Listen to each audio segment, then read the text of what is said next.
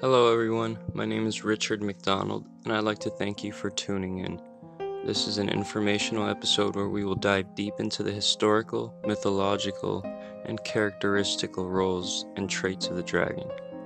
However, this is a Harry Potter themed podcast, so we will be dissecting the role of the dragon in the movies, its appearances in the novel series, and some fun facts about the creatures you may not have known about. All considered canon, nothing is speculation. Again, my name is Richard McDonald, and you're listening to the Potter Podcast, Dragons.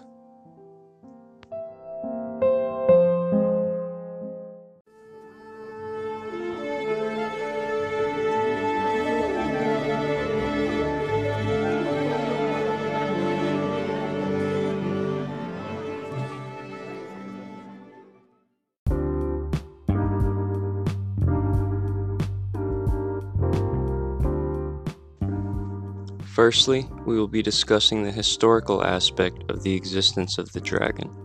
Keep in mind that, in one way or another, it is likely that, especially for those of you listening, that are from or have lived in, or have visited a foreign country such as Korea, Japan, or England, you have come into contact with some representation or piece of art that depicts a dragon.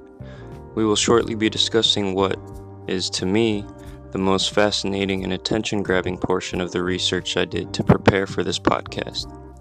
Without further ado, I present the history of dragons in the real Muggle world. The real dragons that may or may not have existed, yet are depicted all throughout modern and pre-modern history.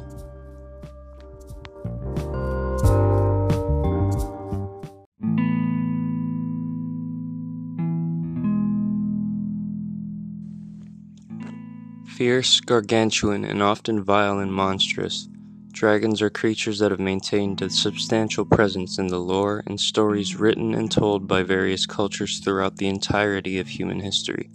Each of these cultures have held a wide range of beliefs regarding those winged beasts, for their history is not rooted in a single country or continent, but has been documented by civilizations all around the world. Biologists in Europe once wrote accounts of the behavior and habitat of dragons, along with lizards and snakes. Chinese scholars have classified the dragon as one of the 369 animal species with scales. Regardless of the place or the languages spoken by their people, dragons have existed in legends of cultures reaching all around the globe, described by nearly all of them to be large, fearsome reptilian creatures, and have done so for thousands, or possibly many more, years.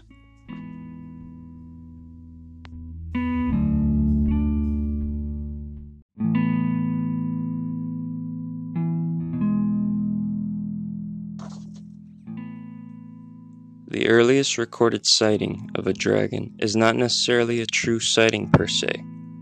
They are believed to have existed not only thousands, but millions of years ago in the prehistoric ages, in a world ruled mostly by massive reptilian creatures, at a time when the world was lush with trees that produced substantially more oxygen for the earth than the planet receives today. Reptiles, mammals, and insects alike grew to enormous sizes. In terms of what is scientifically provable, the physical features of the dinosaurs that lived in the prehistoric eras are most alike when compared to the descriptions of dragons' appearances that are almost unanimously shared throughout the cultures that have come and gone and the folklore regarding their beasts.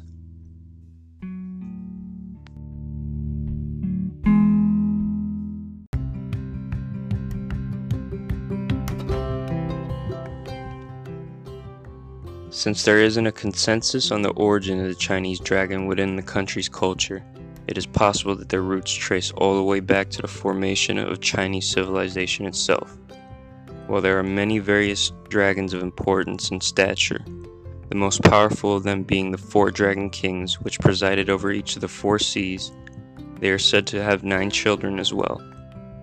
While the 4 dragon kings held a position of dominance over their species, other powerful dragons were said to possess the abilities to change or control the weather, and many centuries ago, Chinese villagers would pay tribute to them at temples as if they were regarded as deities or gods, often sacrificing and conducting other religious rites to appease the dragons, Although Chinese dragons are undoubtedly the most widely documented in the region, there exist the Ryu and the Yong, or the Japanese and Korean translations for the word dragon, respectively.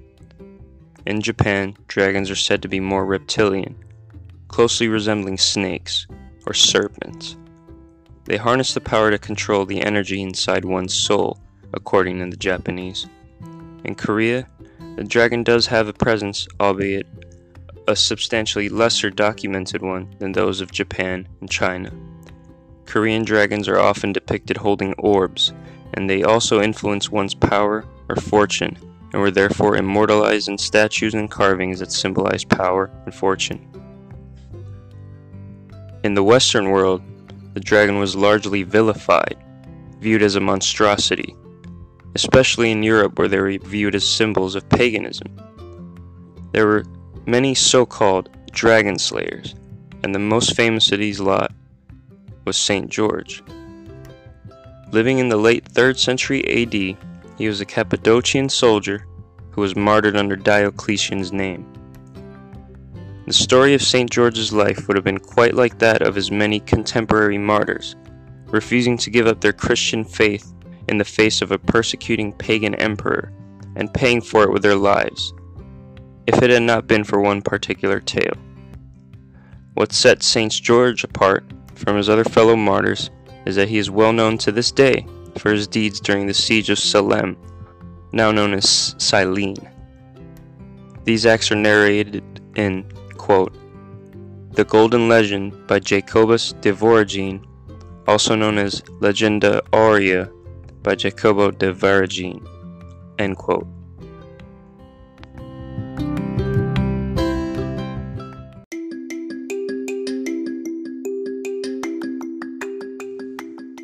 In the Golden Legend, also known in the modern ages as St. George and the Dragon, the town of Salem, located in modern-day Libya, is besieged by a dragon.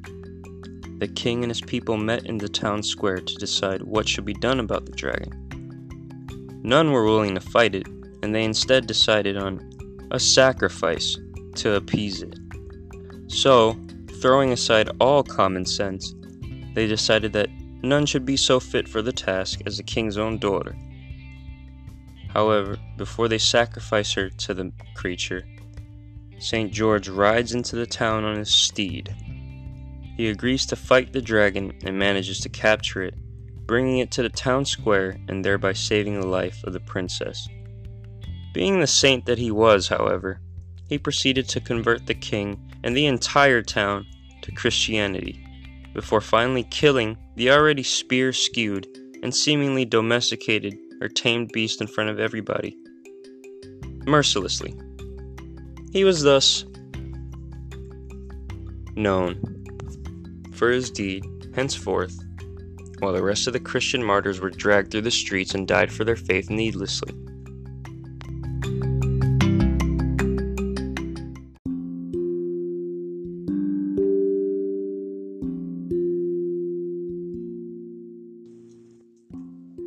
Over the countless eras in which dragons have made appearances in, the ancient depictions of massive winged beasts remain still, although they, if to be believed as real creatures that did once exist, seem to have all but died out.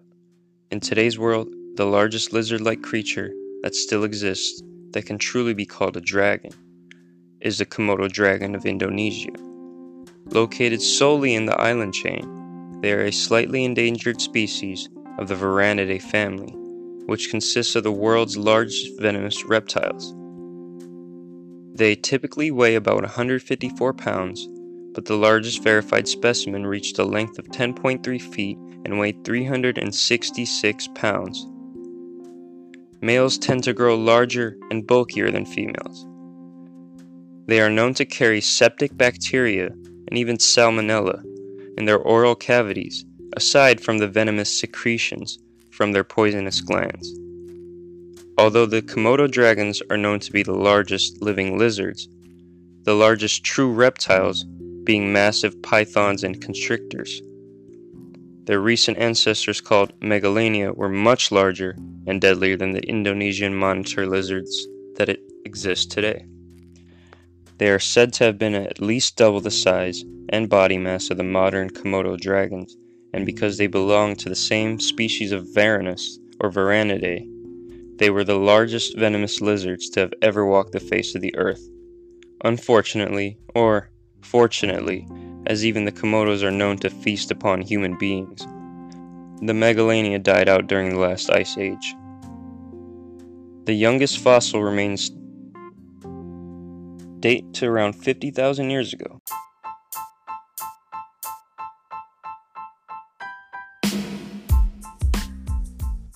Thankfully, one does not have to worry his or herself with the prospect of being eaten by a massive flying reptile as they walk outside, as the most dangerous animal on Earth today, regarding incidents of attacks upon human beings, is surprisingly the African hippo.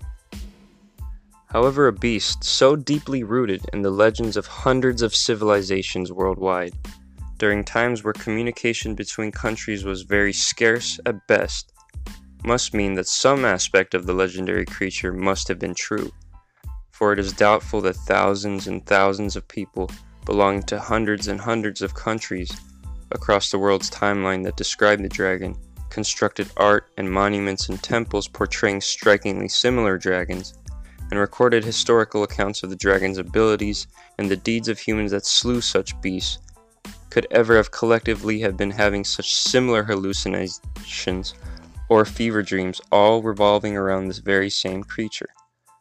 Therefore, although it is still considered a mythical beast, the dragon is the likeliest candidate of all creatures of legend to have truly existed long ago and roamed the skies as the apex predators of their time.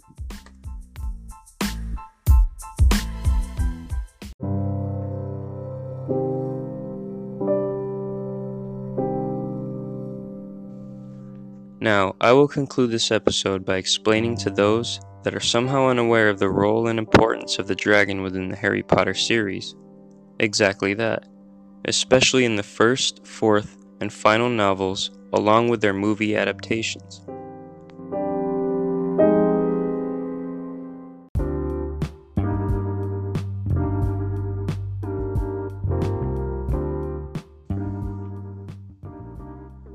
Dragons are the only creatures in the Harry Potter universe to have been universally acknowledged by both Muggles and wizards alike, as Muggles have, throughout the history of their cultures, known of the creature's existence. Although the wizarding community actively seeks to keep the dragon's prevalence a secret by means of memory-wiping spells and similar methods, should they be notified that one is seen or reported by a Muggle, the fact that the creature is rooted within Muggle mythology and legend is a testament to the importance of its role and the stature of the creature within both worlds. Dragons are to be treated with extreme caution, as the Ministry of Magic classifies them as quintuple X, or impossible to be tamed or controlled. Although they are protected, especially the Welsh Green, a generally non-violent species, towards humans at least, given that they do eat a lot of sheep.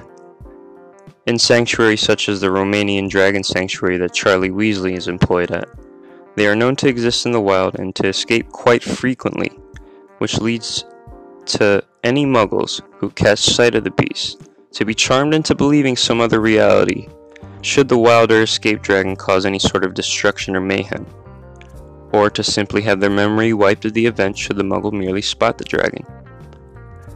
Not only are they classified as untamable, there are known to exist 10 different breeds.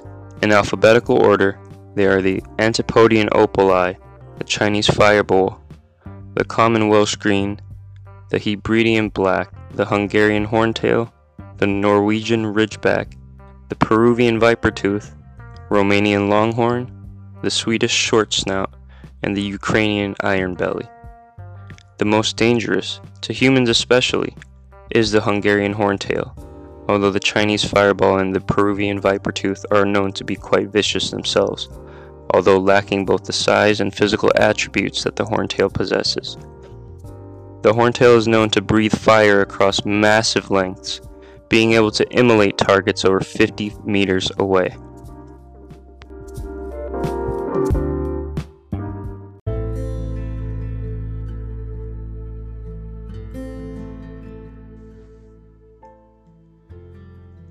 In the novel series, they have made 3 major appearances. The first is Norbert's birth in Hagrid's hut and its subsequent return in the 7th installment. The second is a Triwizard Tournament's first task, where the champions face off against the fearsome beasts. During the challenge, a Hungarian Horntail nearly eviscerates Harry, nearly burns him alive, and nearly eats him, until Harry bests it by summoning a spell to conjure his broom, where he outflies the terrifying creature, and causes it to crash into a bridge and fall into a deep chasm. However, in the final installment of the series, especially in the movies, one can see that the creatures can, in fact, be tamed to an extent.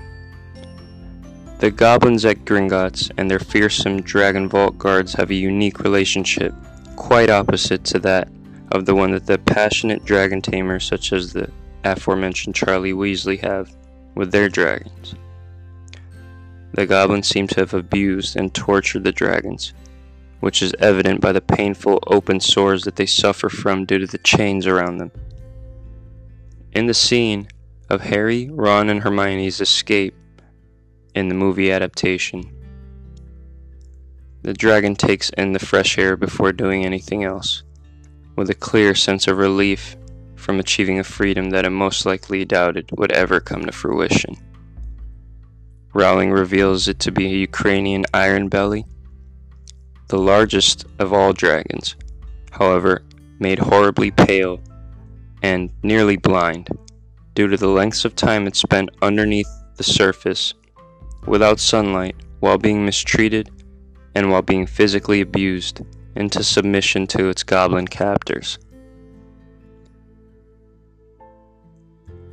While the Iron Belly is noted as being the largest of the dragons, it was nonetheless hostile only to its captors, suggesting that dragons can distinguish between friend and foe.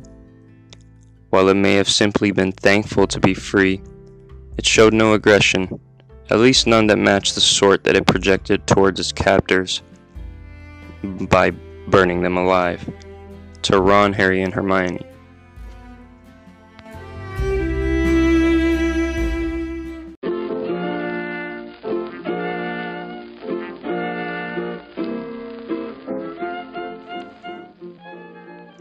Now for some fun facts. Materials made of dragons consist of dragon blood, of which Albus Dumbledore discovered 12 uses for. The 12th use being as an oven cleaner, another as a spot remover. Secondly, there's the dragon claw. During the 1995 school year at Hogwarts, in the midst of the OWL exams, a trade sprang up amongst the 5th and 7th year students for various supposed brain stimulants. A student named Harold Dingle was offering powdered dragon claw, though Hermione Granger confiscated it as it turned out to be dried doxy droppings, or doxy poop.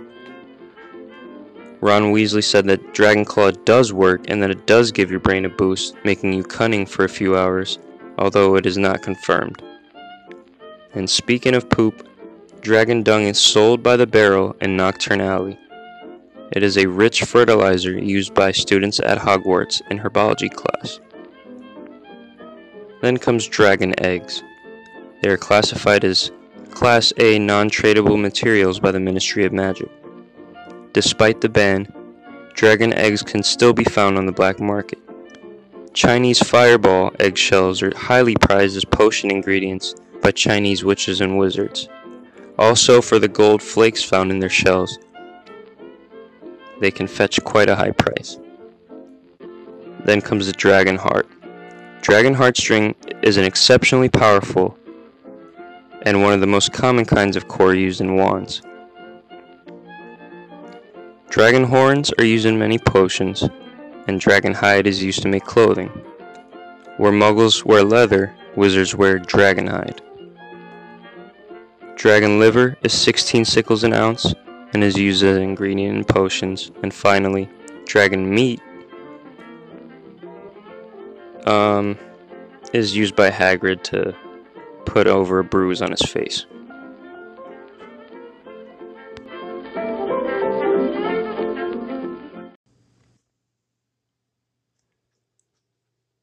Thank you all for tuning in. This has been Richard McDonald with the Potter Podcast. I hope you enjoyed the episode, given that dragons play such a significant role in the series. And I hope you learned something.